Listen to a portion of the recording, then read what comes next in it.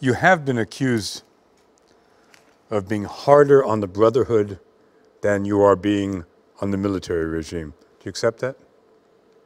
Well, I had more time, I had more exposure time with the Brotherhood. So I had all the time in the world to do what I want. What accusations have been leveled against you? Now, well, during the Muslim Brotherhood, I had insulting Islam, insulting the president, threatening national security, disturbing of the peace, spreading of false rumor.